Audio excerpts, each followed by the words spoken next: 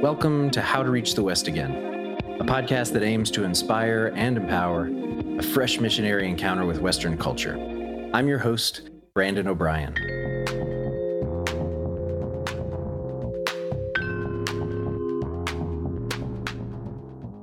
This season has been all about cities. What are they? What does the Bible say about them? What does it mean to love them? What are the unique challenges and opportunities presented by city ministry? This is the final episode of Season 2. I hope you've enjoyed these conversations as much as I have. We're ending today with a strong, clear, compelling vision for citywide trans-denominational networks committed to church planting and renewal. I'm joined today by Neil Powell, director for the London Project. He shares the story of a work he was part of in another city in the UK, Birmingham, and the origins and impact of the citywide network there. He shares with us his vision for a similar movement in the great city of London. I trust you'll be encouraged and inspired by our conversation. So let's start back with your experience in Birmingham. Your book, Together for the City, sort of a record of your experience through the process of trans-denominational citywide church planting in Birmingham. Can you tell us a little about that initiative, Birmingham 2020, and kind of the vision for it and how it played out? So we moved, my wife and I, to Birmingham to work with college students. And out of that, we started a church with two friends in 1999. I describe myself as somewhat accidental, reluctant church planter. But we were seeing students come to faith on college campuses. We were seeing students really wanting to grow in their faith, but struggled to find a disciple-making, outward-looking, contemporary, Bible-centered, gospel-driven church. All of the above was what we hoped to see happen by starting a new church. So I did that with two friends in 1999, and then started to connect with the world of city to city about 5 years later when one of the team, Al Barth, came to Birmingham on the 5th anniversary, the 5th birthday of the church. And he started to invite me to some of the city-to-city gatherings in New York, where some of the DNA that we now think of as being in a book like Tim Keller's Center Church was being sort of discussed, and we were being sort of given this vision for our cities and a sense of not just seeking to be a lone ranger or to plant one church, but to have this concept or this idea of seeing cities impacted by the gospel through movements of church planting. So Al was introducing me to some of that, and through the writings and the talks of Tim Keller about 2004. And by 2009, I think we reached the point of thinking we should have a go at doing this ourselves in Birmingham. So we planted a daughter church. We knew of other cities by name and reputation that also had a vision for planting for the city. And I approached one of those leaders in particular, a man called Jonathan Bell, who came from a different denomination from myself, but I think shared some of that passion and that same gospel DNA and same vision for the city. And I just invited him for a cup of coffee to begin to talk about the possibility of working together, not necessarily to plant churches together. I think our theological differences, he was a charismatic Christian, I came from a more reformed conservative background. I didn't think for a moment we could plant together, but I wondered whether we might be able to see more churches planted by working together than we could on our own. So working to see churches planted rather than working together to plant churches. So that might mean sort of training leaders, raising money together, praying for one another's endeavors and initiatives, mapping the city together and looking at the complexity and the challenges of a large, diverse city like Birmingham. So 2009 was when we had that cup of coffee conversation, and we began to think and to pray and to plan to do something together. And it really was just the two of us right at the outset. But quickly a few others joined, and we thought, let's put a number to these things. Now, British people don't typically do that sort of thing, but we thought, what is to really be clear what this was going to be, what it would take, and what we were trying to do, let's put some numbers to it. So we called it 2020 Birmingham, and our real vision was to see 20 new churches planted in the city in the space of 10 years. So 20 churches by the year 2020. Yeah.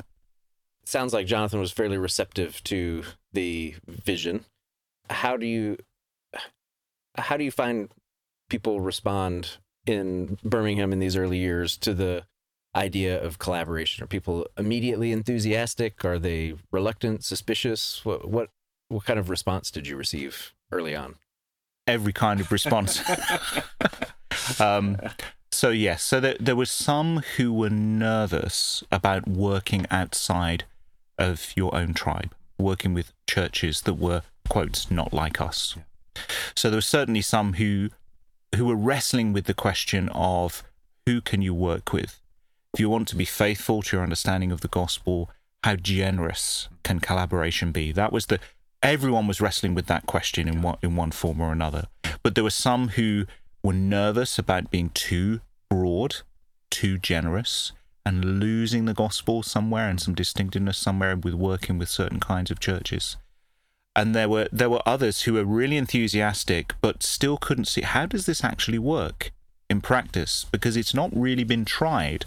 I think everyone recognized that maybe the only time these kind of churches would ever talk to each other was previously when someone like Billy Graham was coming to the UK, and all of a sudden the church in the city, gospel churches within a city would say, hey, we need to come together.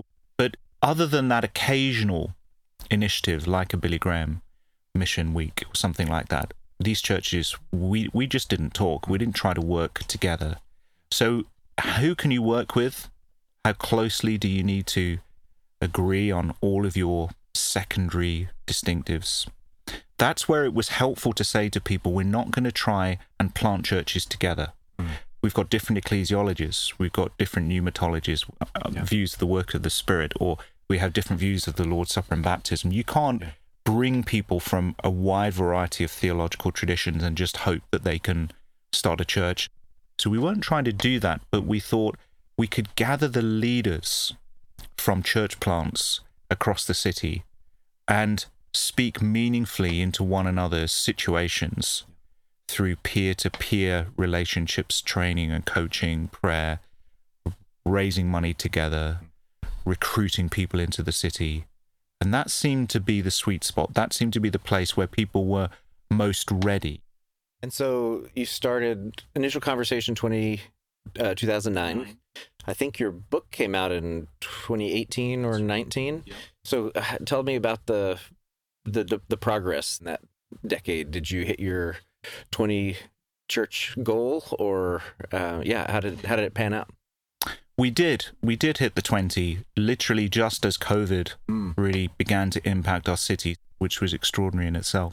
I think the lovely thing was the surprising way in which we found church planters in our city by coming together under this banner, 2020 Birmingham, and beginning to promote the idea through a website, through an annual conference, that Birmingham was a place where if you came to plant a church, there were others who were ready to walk alongside you. Not to tell you how to do it, but to try to encourage you in your endeavors, who would look to serve you by saying, is there any way in which we can help you with what God has called you to do in this city? And what we found was people began to sort of be drawn to that vision, and some even decided to plant in Birmingham rather than elsewhere because they were looking for that degree of support. I think it's Ed Stetzer in the book Viral Churches that makes the case that if someone is part of both a national network, denomination, something, and also a local collaborative endeavor, the chances of that church plant really growing and becoming a healthy gospel church increases by about 125%. Oh, wow. So it's a very significant thing to have the support of your denomination, resourcing, finances, training, but then also to have a peer group in your city who know the city and will pray and stand alongside you and encourage you in what you're doing. Can you give us a couple of really concrete examples of what is it that a person in a city like Birmingham who has the support of a denomination and possibly a sending agency, what additional kind of value add, for lack of a better word, does that local network provide for them? I can give you a couple of examples. One was simply how regularly we would meet. So if you were planting in Birmingham and you were connecting through 2020 Birmingham, if you were doing something like, as a result of that, city-to-city incubator in Birmingham, and then also gathering with the planters in the city for our monthly gathering, that would mean if you were new to the city and starting a church, you were just 2 weeks away from meeting with fellow planters within the city.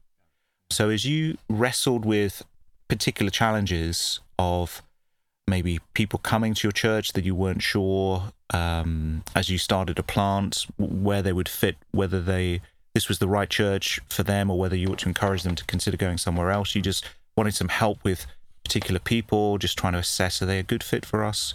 Or if your wife was looking or your spouse was looking for support in the city, even just trying to find schools for the kids, or whether you were looking to raise some money for church planting and needed some invitations sent out to potential donors and supporters to consider you. We helped an Ethiopian taxi driver who was starting a church. We helped him to find a building.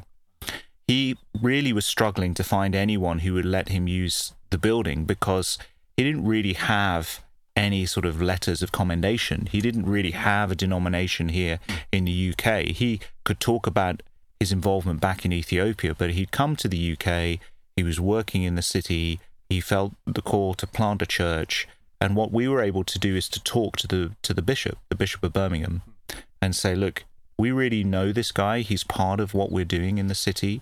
Would you trust us in a sense to help us secure a building? And we were able to do that for him. We helped a Romanian who found us on the website, actually the 2020 Birmingham website. We helped him by literally giving a place for him and his wife to live. One of the other church planters said, come and live with us for the first 3 months that you're in the city. So lots of small, significant ways in which we could love each other and encourage the good and help each other in our endeavors. How would you describe the sort of key obstacles in trying to get that sort of diverse network of people collaborating together? If someone is listening and thinking, I want to do something like this in my city, what kinds of initial challenges might they anticipate? It takes time to get to know people, and you probably therefore need one or two who will lead the initiative. Ideally, I think it ought to be led by at least 2 or maybe a third who come from different denominations, who have experience in planting and have been in the city for a time. They generally have the knowledge of the city. And if they come from different denominations, then when someone arrives saying, I've come to plant here, if Jonathan and I, from our different theological traditions, looked at this person, met with them a couple of times, thought, yeah, we think this is someone that we could and should help to plant because we believe they're going to plant a gospel church that will enable others to hear and respond to the message of Jesus. Then having 1 or 2 leaders who are willing to take that responsibility for who can even be part of it, because it's not obvious from the get-go if someone wants to plant a church in a city that they're necessarily going to plant a gospel church. So I think that is the key, is a couple of people who can serve in that role, who are trusted, respect each other, aren't going to try and dominate, but nevertheless are going to try and guard and protect gospel DNA for this movement. And I think Jonathan and I worked well together in that regard. And then I think clarity around what you're trying to do. So we kept saying to church planters, for example, we're not trying to plant a church for you. We cannot be that for you. So we had to be clear with the expectations. So we might be able to help you raise some, for example, money, but we don't have money to give you to plant a church. And sometimes planters, I think, hoped and expected more of this local collaborative endeavor than we could deliver. They almost wanted us to function as their denomination, if you like. And so we had to have real clarity around that when we first began to meet with them. So they didn't end up being disappointed, thinking, oh, I thought, you were going to do so much more for me than we realistically could. So we had a very limited idea as to how much time and resources we could put into this thing as pastors and planters. And therefore, we said to leaders, we will help you through offering training through City to City Incubator. We can link you with a coach. We may be able to connect you with a few donors or foundations or others who might be interested, churches who might be interested in sponsoring a church plant in the city. And we can certainly pray and want to stand alongside you in your endeavors. And that seemed to be an agreed, shared upon set of expectations that people found, that could be super helpful. I would also say support for you and your spouse as well in terms of walking this line. But clarity as to what we were offering over against what their own denomination may be offering was sometimes required some care and some skill in resolving. You've recently moved from Birmingham to London. Tell me what prompted that move and what you hope to see happen now in your work with the London project. Yeah, well, as I've said so far in this conversation, the 2020 thing was a sidebar in lots of ways. My main day-to-day work was serving a local church as a preaching pastor, maybe planting one or two of our own daughter churches from time to time, but the 2020 Birmingham was 10 to 15% of my time. That maybe works in a city of 1.1 million, which is Birmingham in the UK. London is a city of 9 million and rising. So it's a super size city. It's a global city. It's incredibly diverse and complex. The idea of something like a 2020 Birmingham, but for a city like that, the scale, the size, the complexity of the city, I think meant that the only way we might see this happen in London is if you staffed it. It would need 2 or 3, 4 people who could give it most of their time or be the first thought each day. How do we work with other churches, denominations, networks within the city? And I was asked and invited to consider leaving the role of being a local church leader and just doing some of this on the side to actually it being my main thing.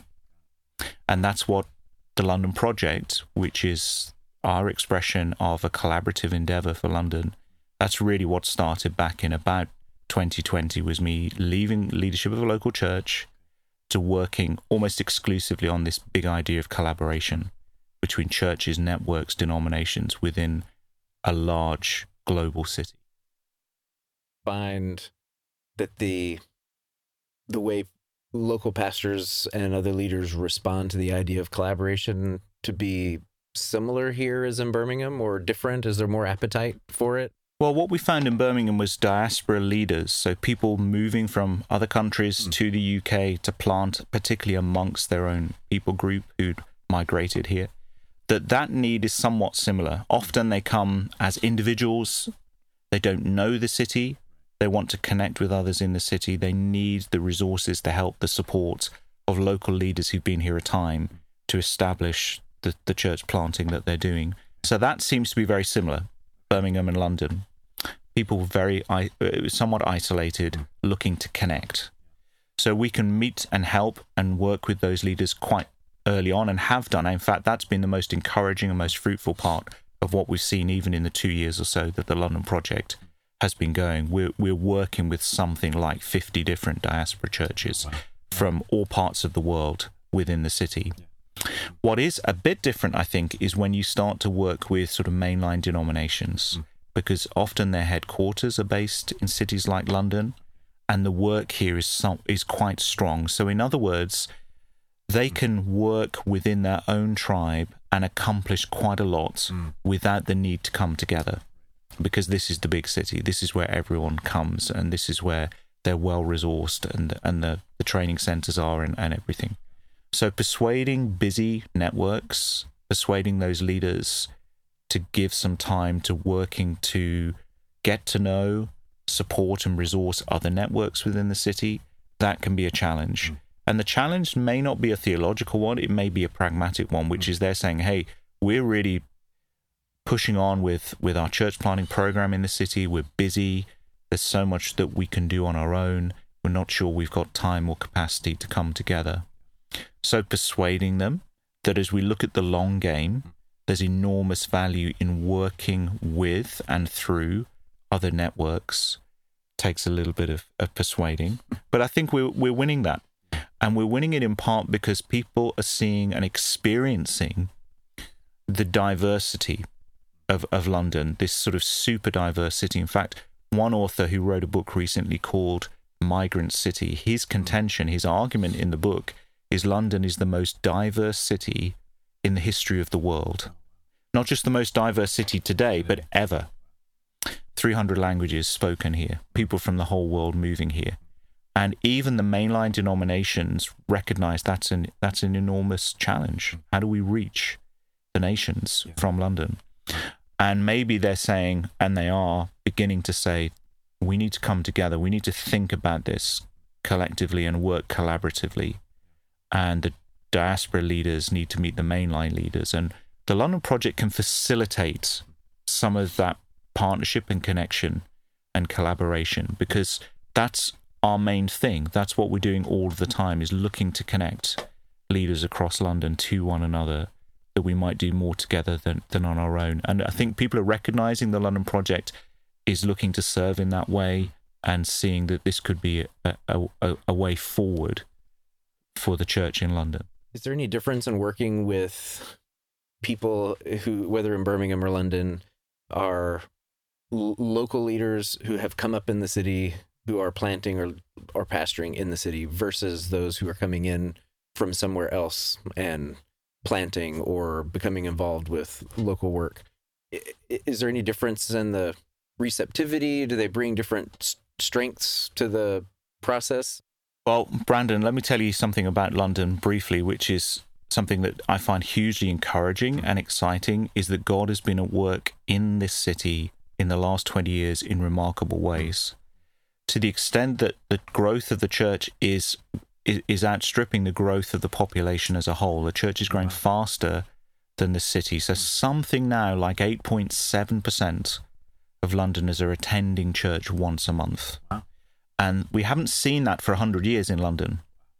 We've gone through decline and through now largely migration growth within the city. In other words, God bringing believers, bringing Christians into the city, many of them from the African continent.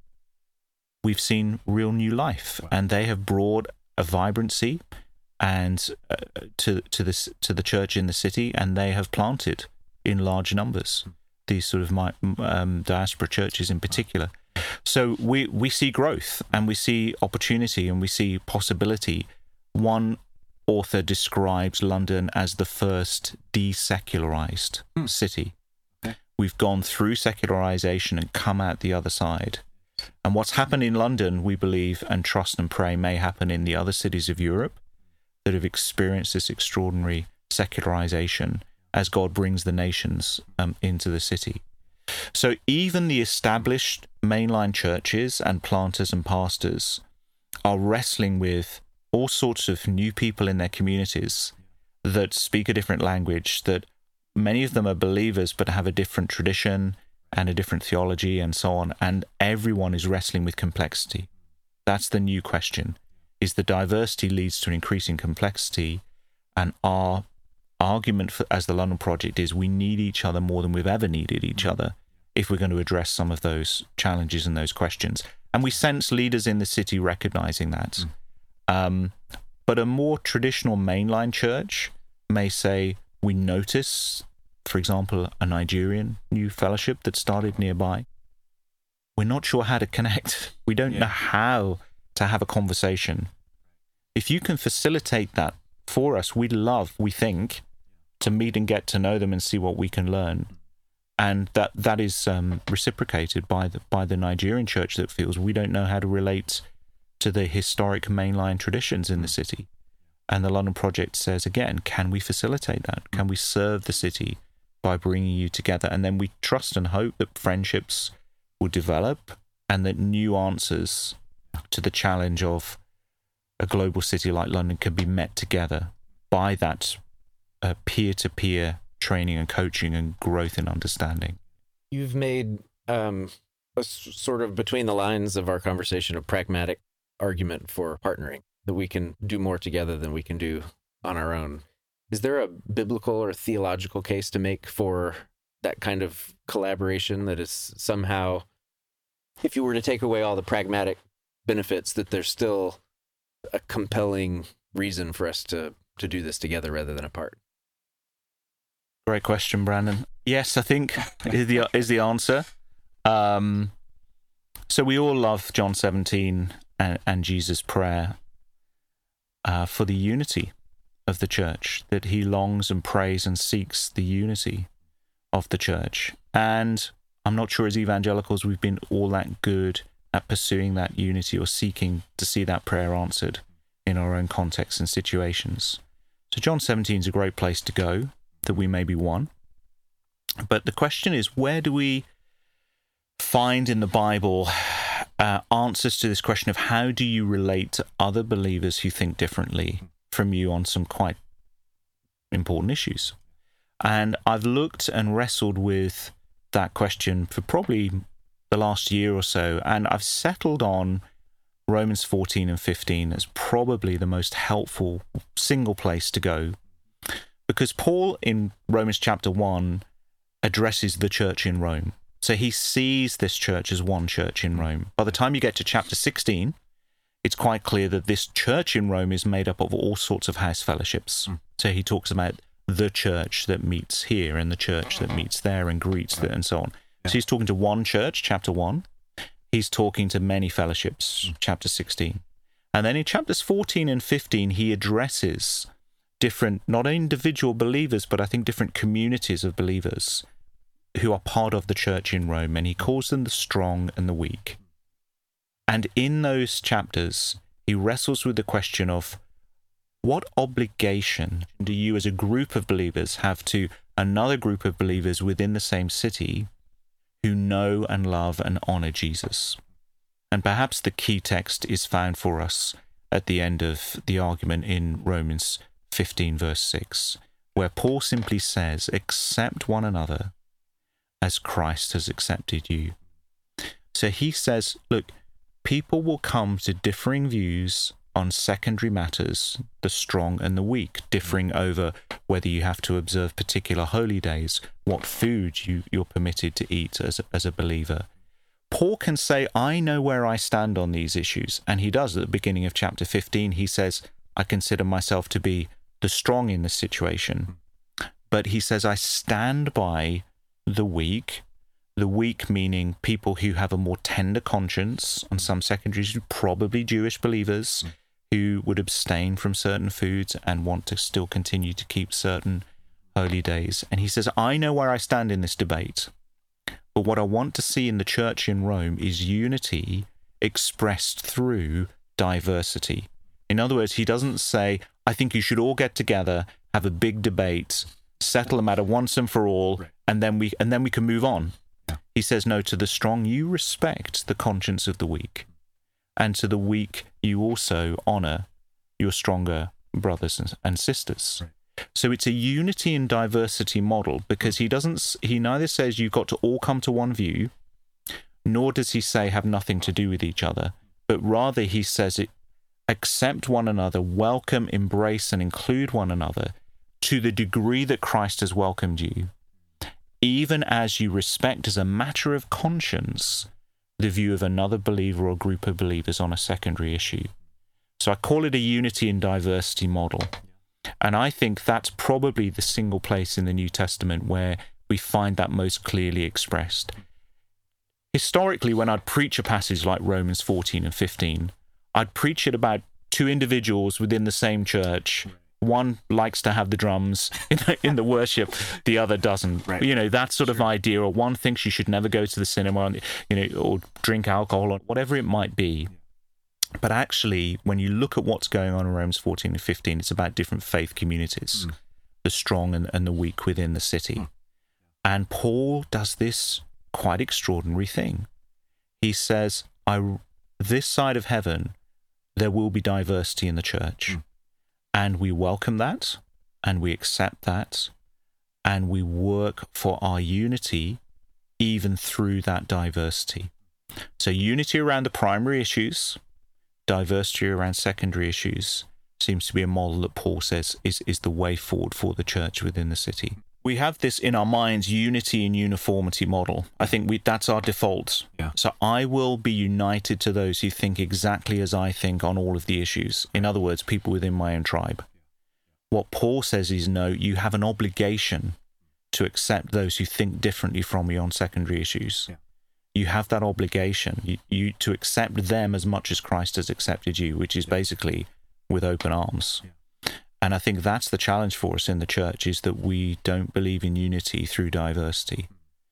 And we struggle with that because it's messy, it's complex. It's not easy to decide quite who and to what extent you can work with someone who thinks differently from you. Yeah. So what's crucial is unity in the gospel. That's a non-negotiable for Paul. We know what Paul has to say in all parts of the New Testament letters where people are denying Christ in one form or another. He says have nothing to do with them. But where it's difference on secondary matters, where you persuaded someone knows and love Jesus, Paul says you have an obligation to that believer to love them as Christ has loved you. And I'm not sure we've really ever, in my lifetime, I've not seen that done and done well. If you were to close your eyes and imagine London, the Christian community in London, let's say, in 10 years, what do you see? What do you hope and pray for London? I'm not sure we'll get there in 10.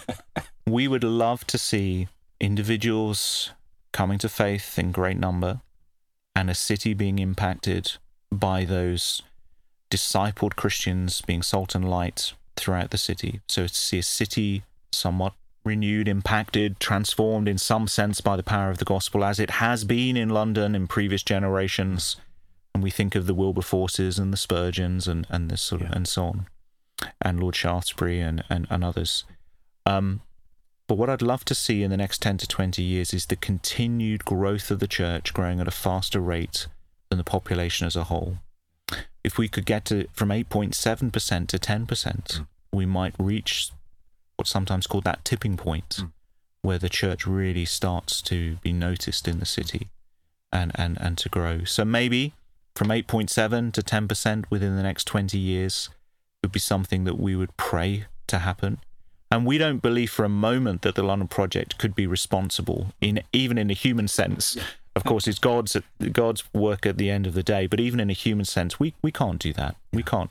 But what we could play our small part in helping to see new churches planted, to see healthy gospel churches maturing, to see migrant churches going from, say, being Nigerian churches in London to London churches. With Nigerians, helping those migrant churches to make the change that many of them want to make and recognize need to happen. And to see those Christians discipled so that they are salt and light in their communities, in their places of work, in matters of social renewal within the city and the creative arts and so on. So I'm not sure I've painted a little picture without giving you a clear answer to what might be possible. But it's a great time to be in a city like London, and we thank God for what he's done over these last 20 years, and we'd love to see and pray that he would do more. Thank you so much for your time, Neil. It's been a pleasure. Absolute pleasure. Thank you, Brandon. For more information about the London Project, visit thelondonproject.co.uk. Otherwise, that's a wrap. Thank you for joining us. How to Reach the West Again is a production of Redeemer City to City. This episode was produced, written, and hosted by Brandon O'Brien. Our associate producer is Braden Gregg. The interview was recorded on location in London by Westway Records and edited by Lee Jerkins. Redeemer City to City is a nonprofit organization co-founded by Tim Keller and supported by the generosity of people like you. If you've enjoyed this episode and would like to hear more, subscribe to the podcast on your favorite platform, leave us a review, and consider making a gift to support the work at RedeemerCityToCity.com.